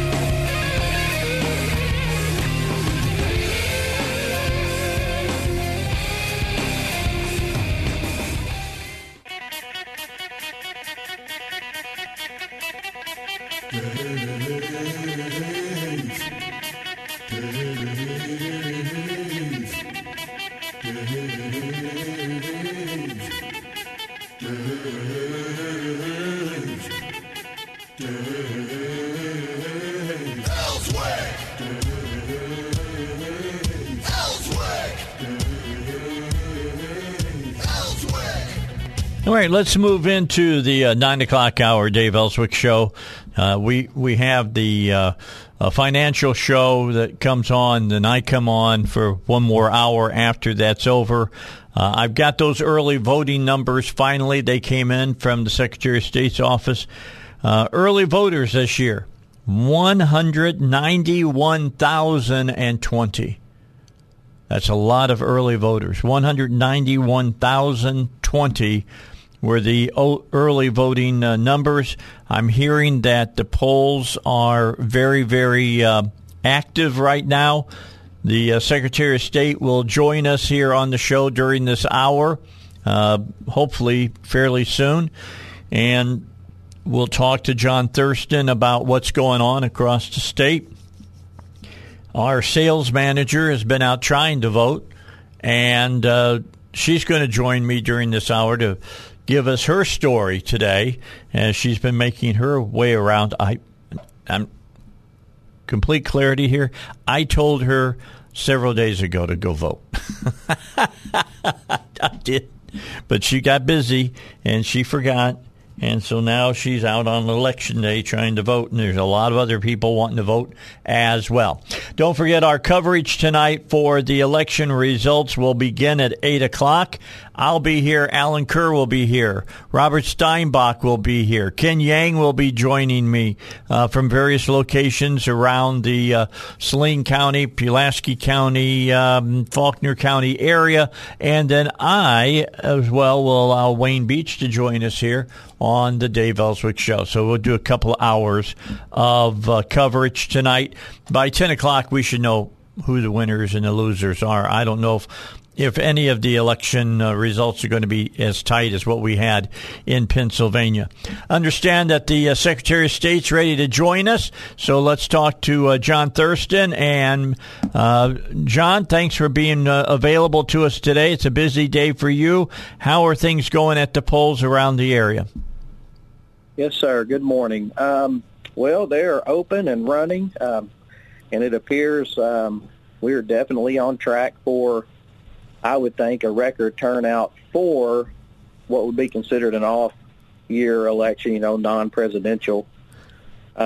You probably already shared these numbers earlier, but the early voting numbers was just over 191,000 votes, and that was for, every ballot cast, Republican primary, the judicial ballot. But here's something that listeners may be interested in. 77% of the early votes were in the Republican primary. Holy cow. Yes. So that is a shock to all of us. And, there's a lot of, thoughts going into that, why that happened. But yeah, that's so to say that we have shifted here in Arkansas, it would be an understatement. To be a Republican state for sure. I mean, only 23% were Democrat votes? That's right. That's what I was told just a few seconds ago. And good grief.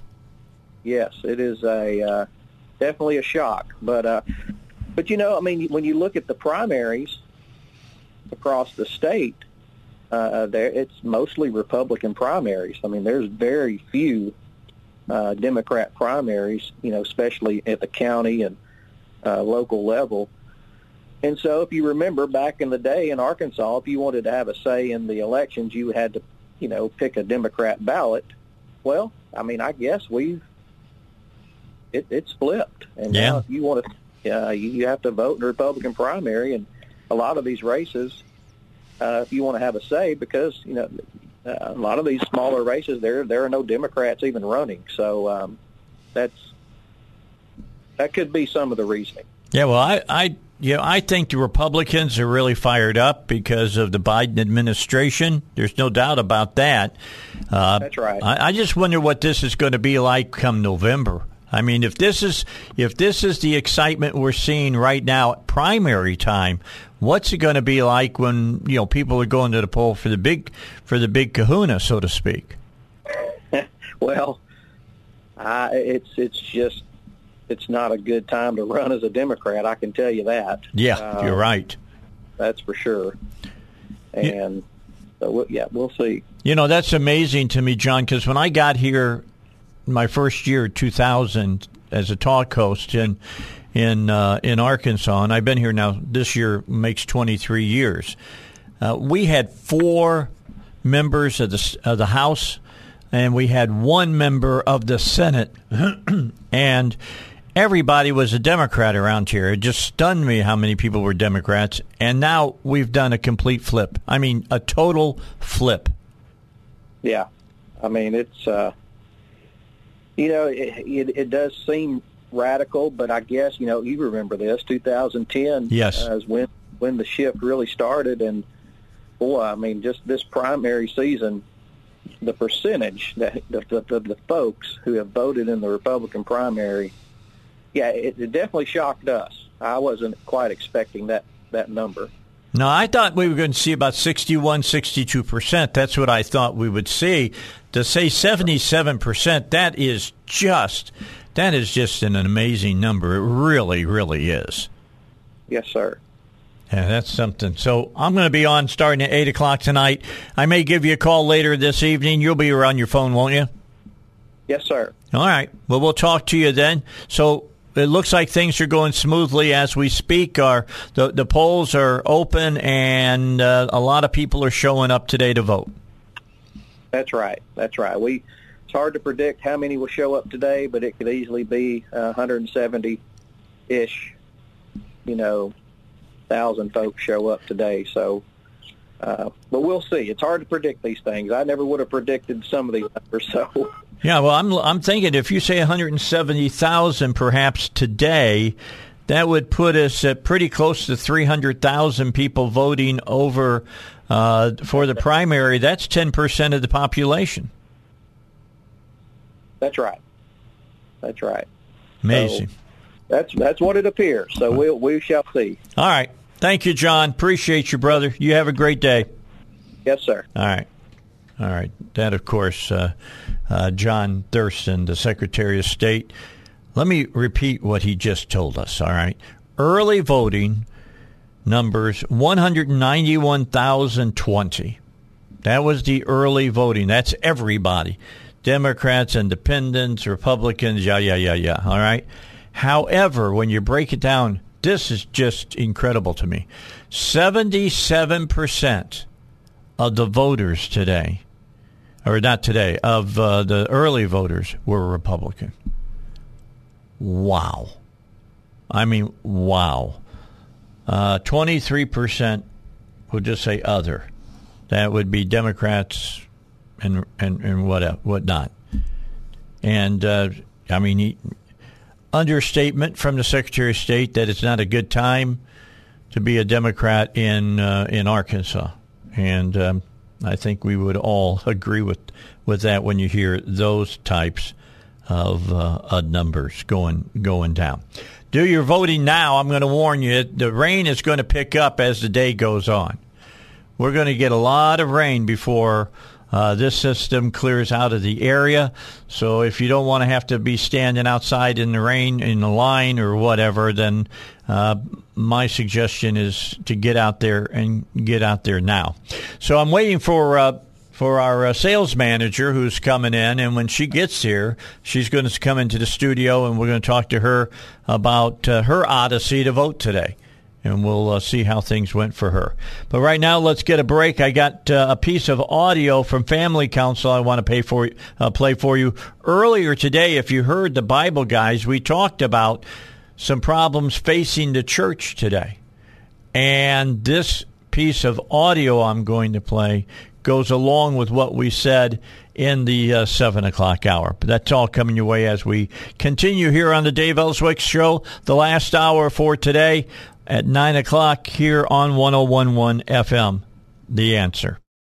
All right, back with you, Dave Elswick Show. Glad you could be along with us. 19 minutes after 9. We're going to go see if our sales manager has gotten in yet. And if she has, we'll have her join us. While we wait for that, I got something in from the folks over at the Family Council. And this dealing with scratch-off tickets, the lottery.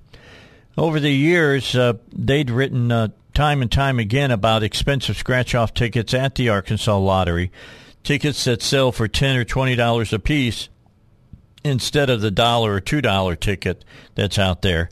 Scratch-off lottery tickets are controversial because they're associated with problem gambling and gambling addiction. In the past, researchers have compared scratch-off tickets to paper slot machines. A 2018 study published in the Journal of Behavioral Addictions found a link between how often a person played scratch-off tickets and the severity of a person's gambling problem. High-dollar scratch-off tickets are even more controversial because the combination of long odds and big jackpots may encourage people to buy them out of desperation. For example, in November of 2021, the Arkansas Lottery rolled out its $1 million richest scratch-off ticket. The ticket sells for $20. The odds of winning the top prize of $1 million are approximately 1 in 800,000. Scratch-off tickets like this one offer big payouts to people who may be living on very little money.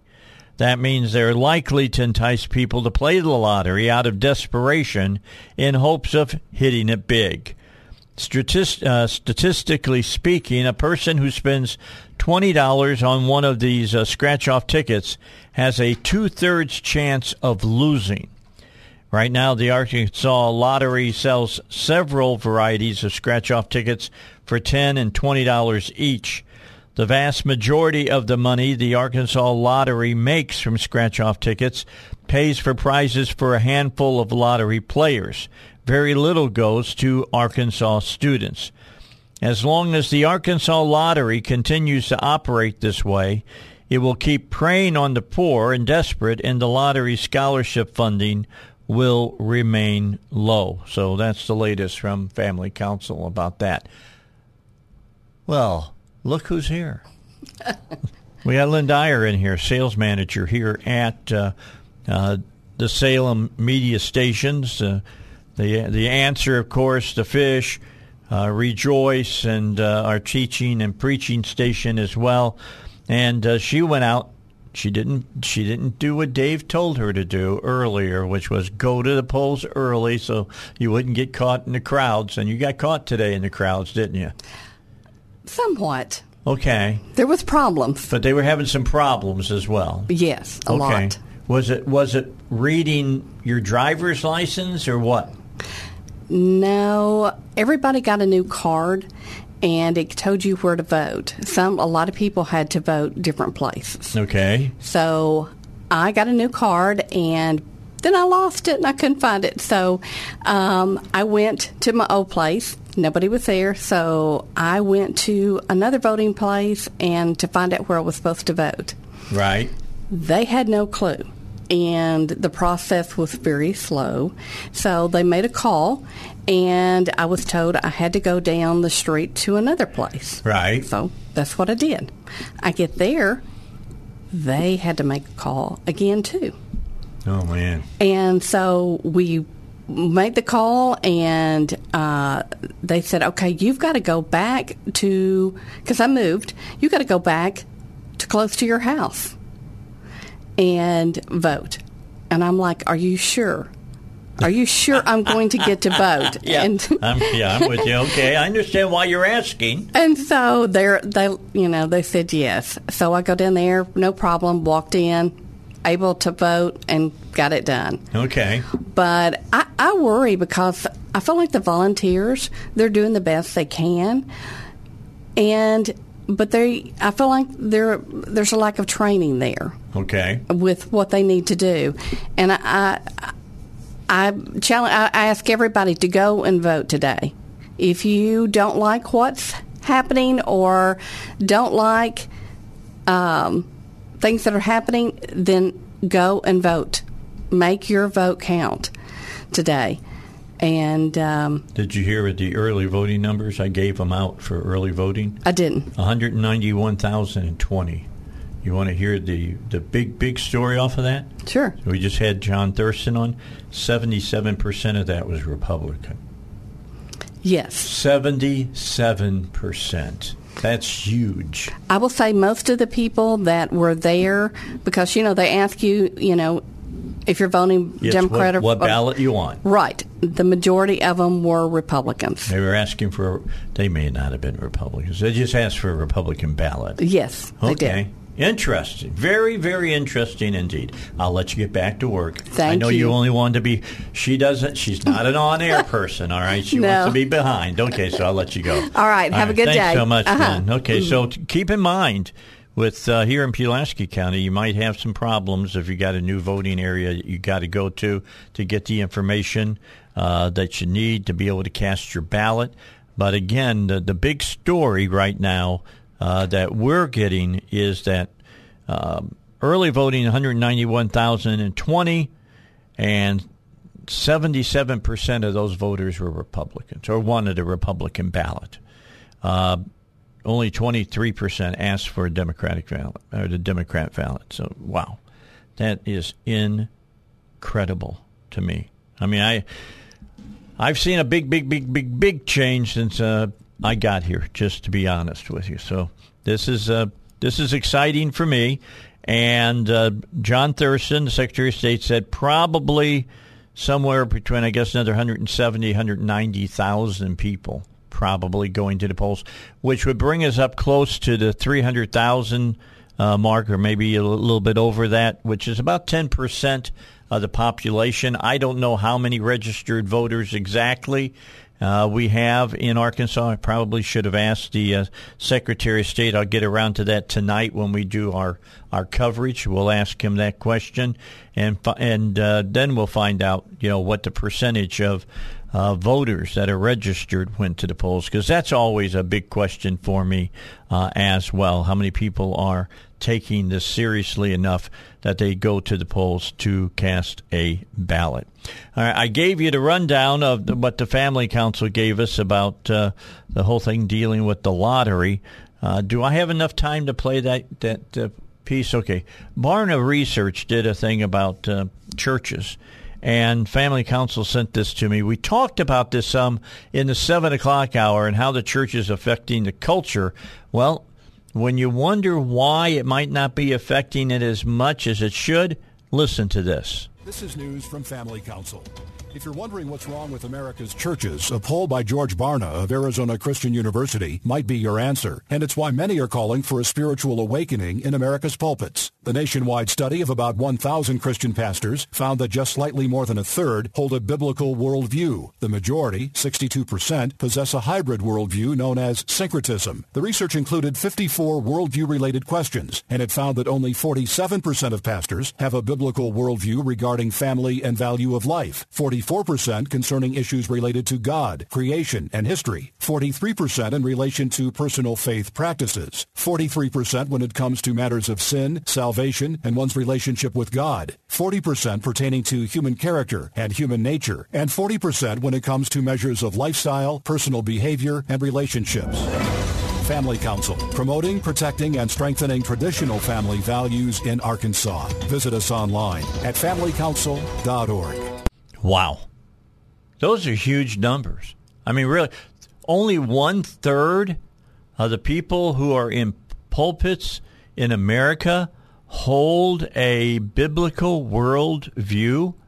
Well, no wonder the church isn't having any effect on culture. It is culture.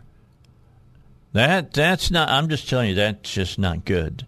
Not good at all. And it's very, very, very concerning to say the least, as far as I'm concerned, at least.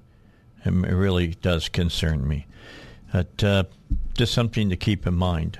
I'm watching my time because I'm getting to that point where I don't want to start on something new because I don't have the time to carry it out, because we got 30 seconds till we get to the news. So let's get to that. Let me just do a little house cleaning with you. Join us at 8 o'clock tonight. At that time, myself, Alan Kerr, of course, Robert Steinbach, we'll be hearing from Ken Yang and Wayne Beach and others, and we'll start our election coverage. We'll go to 10 o'clock. We should have most of the results in for the races by that time, and can tell you who the winners and who the losers are. But right now, let's catch up with what's happening in the news. All right, back with you, Dave Elswick here on 101.1 FM, The Answer. Good to have you with us. Don't forget, election coverage begins tonight, 8 o'clock. I'll be here. Alan Kerr. We'll be hearing from Ken Yang, Robert Steinbach, and a lot of other people, Wayne Beach. All be joining us here on the coverage. We should have all of those numbers that you want to hear about no later than 10 o'clock. I think probably before then, hopefully. Just got to hope that they get the numbers in fairly quickly into the Secretary of State's office. We'll hear from John Thurston during election coverage tonight. You'll hear from a lot of politicals as well, winners and losers here on the Dave Elswick Show. There's a few races that we're watching fairly closely so that we can get that information to you, talk to the people that win, the people that lose, and things of that nature. I've put in a call into the Senate race and got several of the people's numbers so that we can talk to them. I've got the number for, of course, Congressman Hill and for Colonel Conrad Reynolds. That'll be a race in District 2 that we will keep a close eye on. There's a lot of people who feel that's going to be very, very close. So if it is, we'll be here to talk about it during the 8 to 10 o'clock hours here on the Dave Elswick Show. And, of course, right here on Facebook on the Dave Elswick Show on your Facebook page. So keep that in mind. Got a story. This one, if you're an insurance salesman for State Farm, take notice.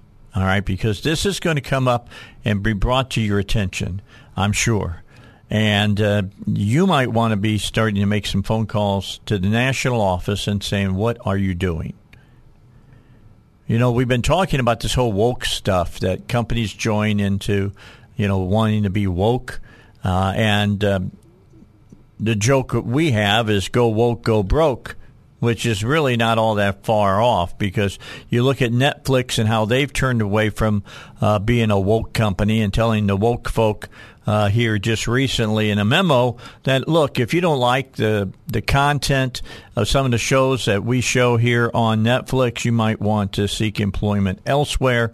The folks at Disney have become suddenly very quiet and not saying things. They're not out there screaming about the abortion issue right now like they did on the vote that went down in Florida. That cost them about $64 billion as a company. That's what they're figuring. And there's a lot of other companies that are having problems too. Well, this is from the National Review. State Farm, the household name insurance company, has launched a program that would enlist hundreds of staff volunteers across the country to distribute LGBTQ-themed books to teachers, community centers, and libraries, explicitly targeting children as young as kindergartners. The project's goal is to increase representation of LGBTQ books and support out communities and having challenging, important, and empowering conversations with children ages 5+. That email is from Jose Soto, State Farm's corporate responsibility analyst. It was sent out to all Florida agents, in fact. Nationwide, approximately 550 State Farm agents and employees will have the opportunity to donate this 3-book bundle to their local teacher, community center, or library of their choice. The email added that, confirming that the effort will extend beyond just Florida. That's from the National Review. The Washington Examiner reporting the promotion of the project in Florida is notable because Governor Ron DeSantis recently signed into law the Parental Rights and Education Bill prohibiting classroom instruction of gender identity and sexual orientation through 3rd grade. In a Zoom call with reporters, Consumers Research Executive Director Will Hild noted that the materials promoted by State Farm and produced by the Gender Cool Project, let me quote that, the name of the company is Gender Cool, C-O-O-L, Project, could be barred from use in public schools once that new law takes effect in July. My warning to the folks at State Farm, this is not a good move. This is not a good move. I mean, when you look at how it breaks out, it's about 60-40 people who buy into what DeSantis and the Florida representation of their legislation and their legislators have done. about 60% of the population liking what has been done. So I think that this is going to come back and bite State Farm in the butt. And if you are an agent and you're a State Farm agent, I'm being serious here. I would call the company and say, what are you doing? All right, what are you doing? If you got State Farm stock, I'd be calling them and asking them the exact same question. This is some place that they don't want to go fording. I'm just telling you. They may find that they step into a stream that doesn't have a bottom, and if they got waders on, they're going to fill up with water. They're going to drown on this one. So not a good thing to do. Starbucks is closing all their stores in Russia. It marks the most recent major business to leave the country. Excuse me. According to CNBC, after 15 years operating in Russia, Starbucks will exit the market, joining companies like McDonald's, ExxonMobil, and British American Tobacco, and withdrawing from the country completely. McDonald's is selling their businesses. The coffee giant announced on Monday that it will no longer have a brand presence in Russia. Starbucks has 130 locations in the country, which counts for less than 1% of the company's annual revenue. So better to lose that revenue than start losing customers in the United States, basically, I think is what they're doing here. All are licensed locations, so the Seattle-based company itself doesn't operate any of them. The Daily Wire also reporting the company also previously announced its support of the Ukrainian people through its Starbucks Foundation. The foundation has contributed $500,000 to World Central Kitchen and the Red Cross for humanitarian relief efforts for the Ukraine. That according to the company's March statement. So that's another thing that you got to consider. I mean, a lot of people who buy stocks now want you to be, quote, a good corporate citizen as well, which means that, you probably want to get out of Russia because Putin and Russia are looked at as, major pariahs in the world today in what they are doing. Now, next story I got for you is one that I found really interesting. Daily Caller reporting this. The data from the American Enterprise Institute's Return to Learn tracker found that 1,268,000 students had left public school since the start of the pandemic in March of 2020. After school closures during the spring of 2020, enrollment fell by 2.5% in the fall semester of that year. In the fall of 2021, schools that returned to in-person learning saw some recovery in enrollment numbers, while those that adopted virtual learning methods suffered. The Daily Wire reporting there was very little public school attrition in states that did not lock down schools. In Florida, for example, public school enrollment has stayed strong despite considerable gains in homeschooling in that state, which suggests that new students are filling the spaces of those who left. But, again, homeschooling is exploding in Florida now that they've passed a lot of the new laws that they have about education in Florida, which is not a bad thing. I think as long as you get yourself a good education, that's what counts, whether it's in a public school, a private school, or in a home school. That's all in there, of course. Now, if I had children today of my own, I probably would get them into a private school, and even at that point, I would be looking very, very carefully at what the private school is teaching. All right, when we get back, I got more for you. I got a story out of, I think it's Washington State, and a woman who's running for a congressional seat as a socialist that I just got to bring to you. And her idea for taking care of homelessness, people who are out on the street. We'll talk about that as we return. It's the Dave Elswick Show, 9:45. If you haven't heard, early voting numbers, 191,020, 77% of those people asked for a Republican ballot. This is so Ben, keep the that in Dave mind. Ellswick. All right, back with you, Dave Elswick Show. And I'm trying to find the story again that occurred that I had. I tried to, let's see where we got it at.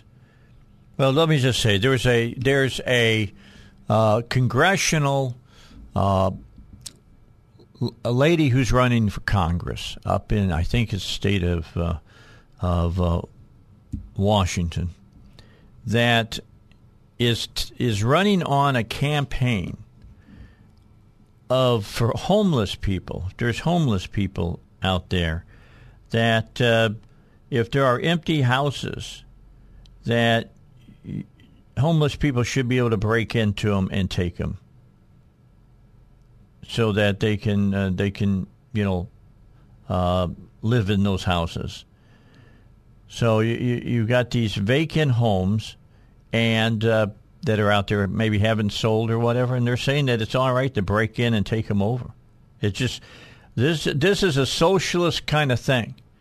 In other words, if you can't afford one, go out and take it.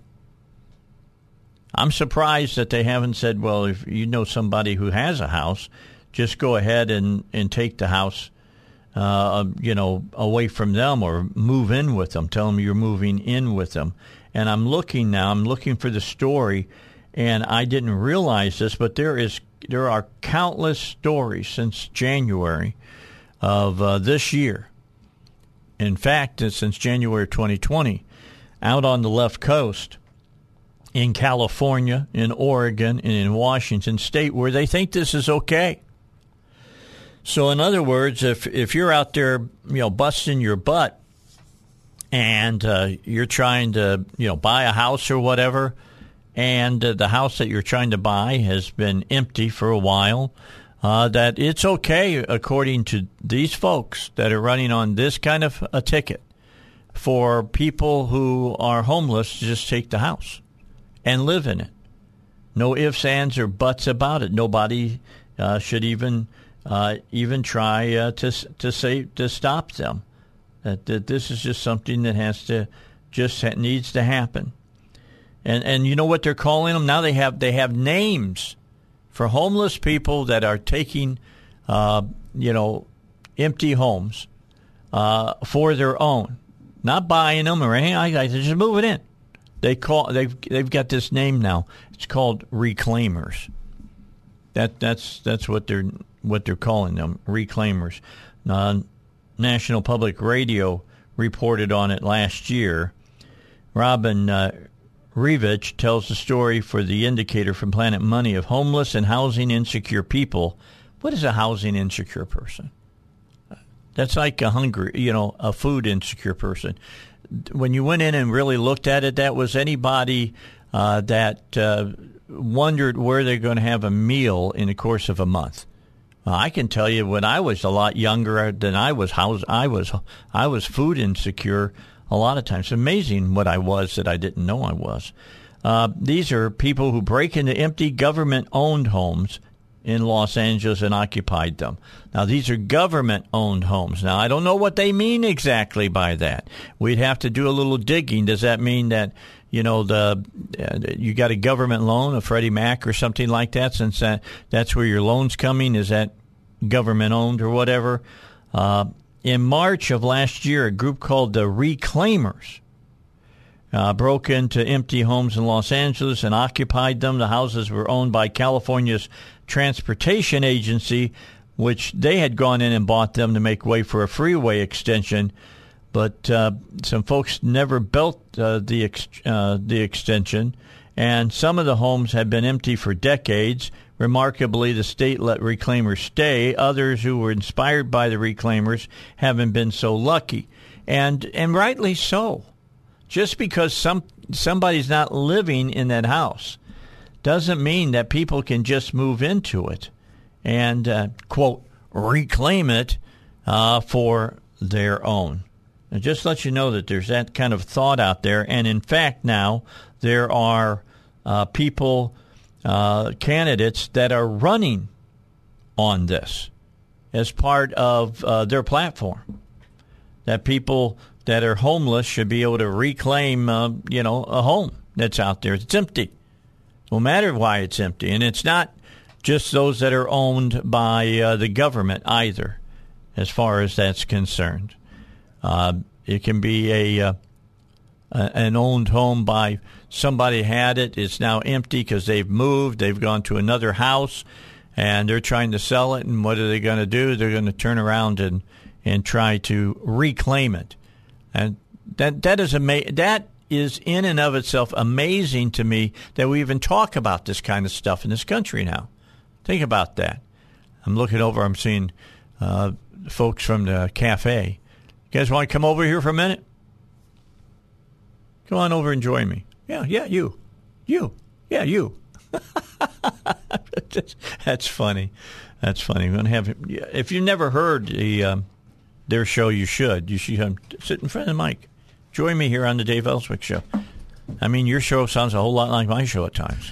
Sometimes. Yeah, sometimes it does that, doesn't it? Tell everybody who you are.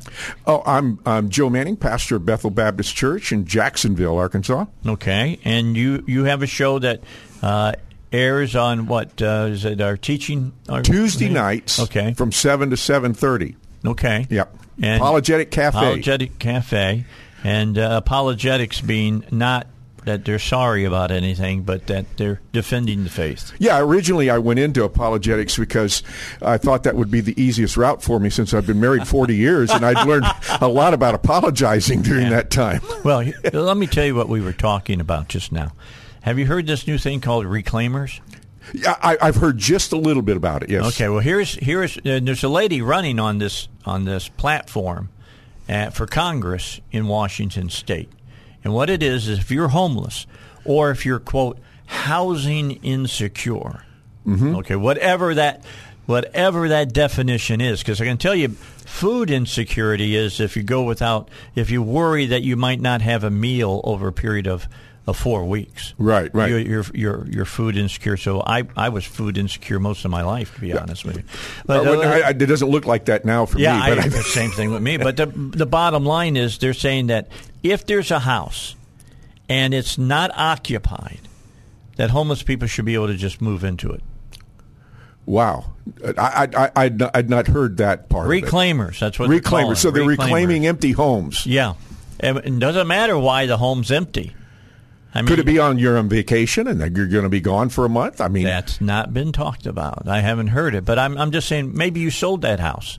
Maybe you've already moved in somewhere else and you got the house up for sale. If it's empty, somebody should be able to just go in there and live in it. That doesn't sound like. I believe it for California. I mean, I believe it for them, but Washington State. I mean, wow. I'm just telling you. There's a lady running for Congress, and she's saying that that's the way it should be nationally. Well, that might not be a bad idea if it went nationally, because then most of us could just quit our jobs and we could wait until we found a vacant house and then just move right on in. Now I know him when he's being sarcastic. Yeah, that's it.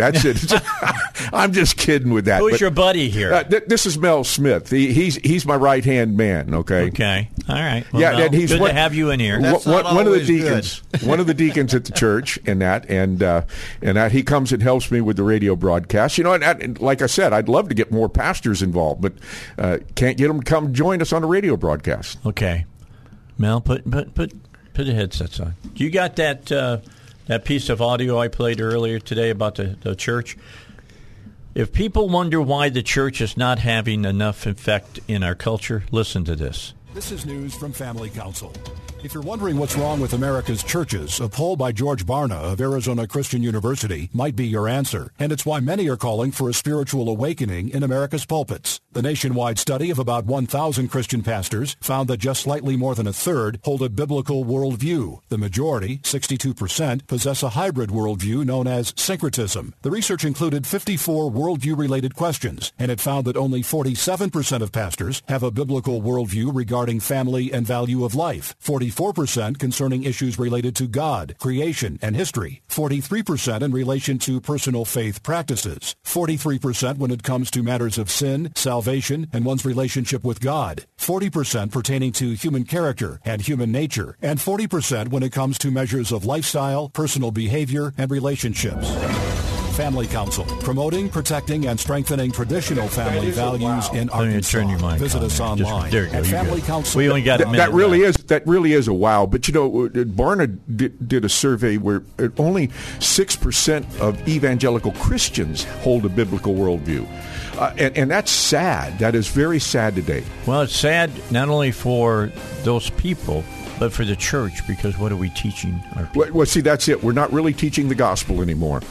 I got to have you back on my show. All right, I'd love to be back on your show. We'll bring you back on. All right, we will do that. We'll have you join us on the Bible Guys. How's that? Hey, that's great. I'd love to have that. Yeah. All right, we take a break. We'll get more of the Dave Elswick Show at 8 o'clock tonight. I'll be back to talk about what happened at the polls today. Remember, early voting, 191,020 voted early. 77% of them were asking for Republican ballots. Huge. That's huge. I'll see you tonight, 8 o'clock.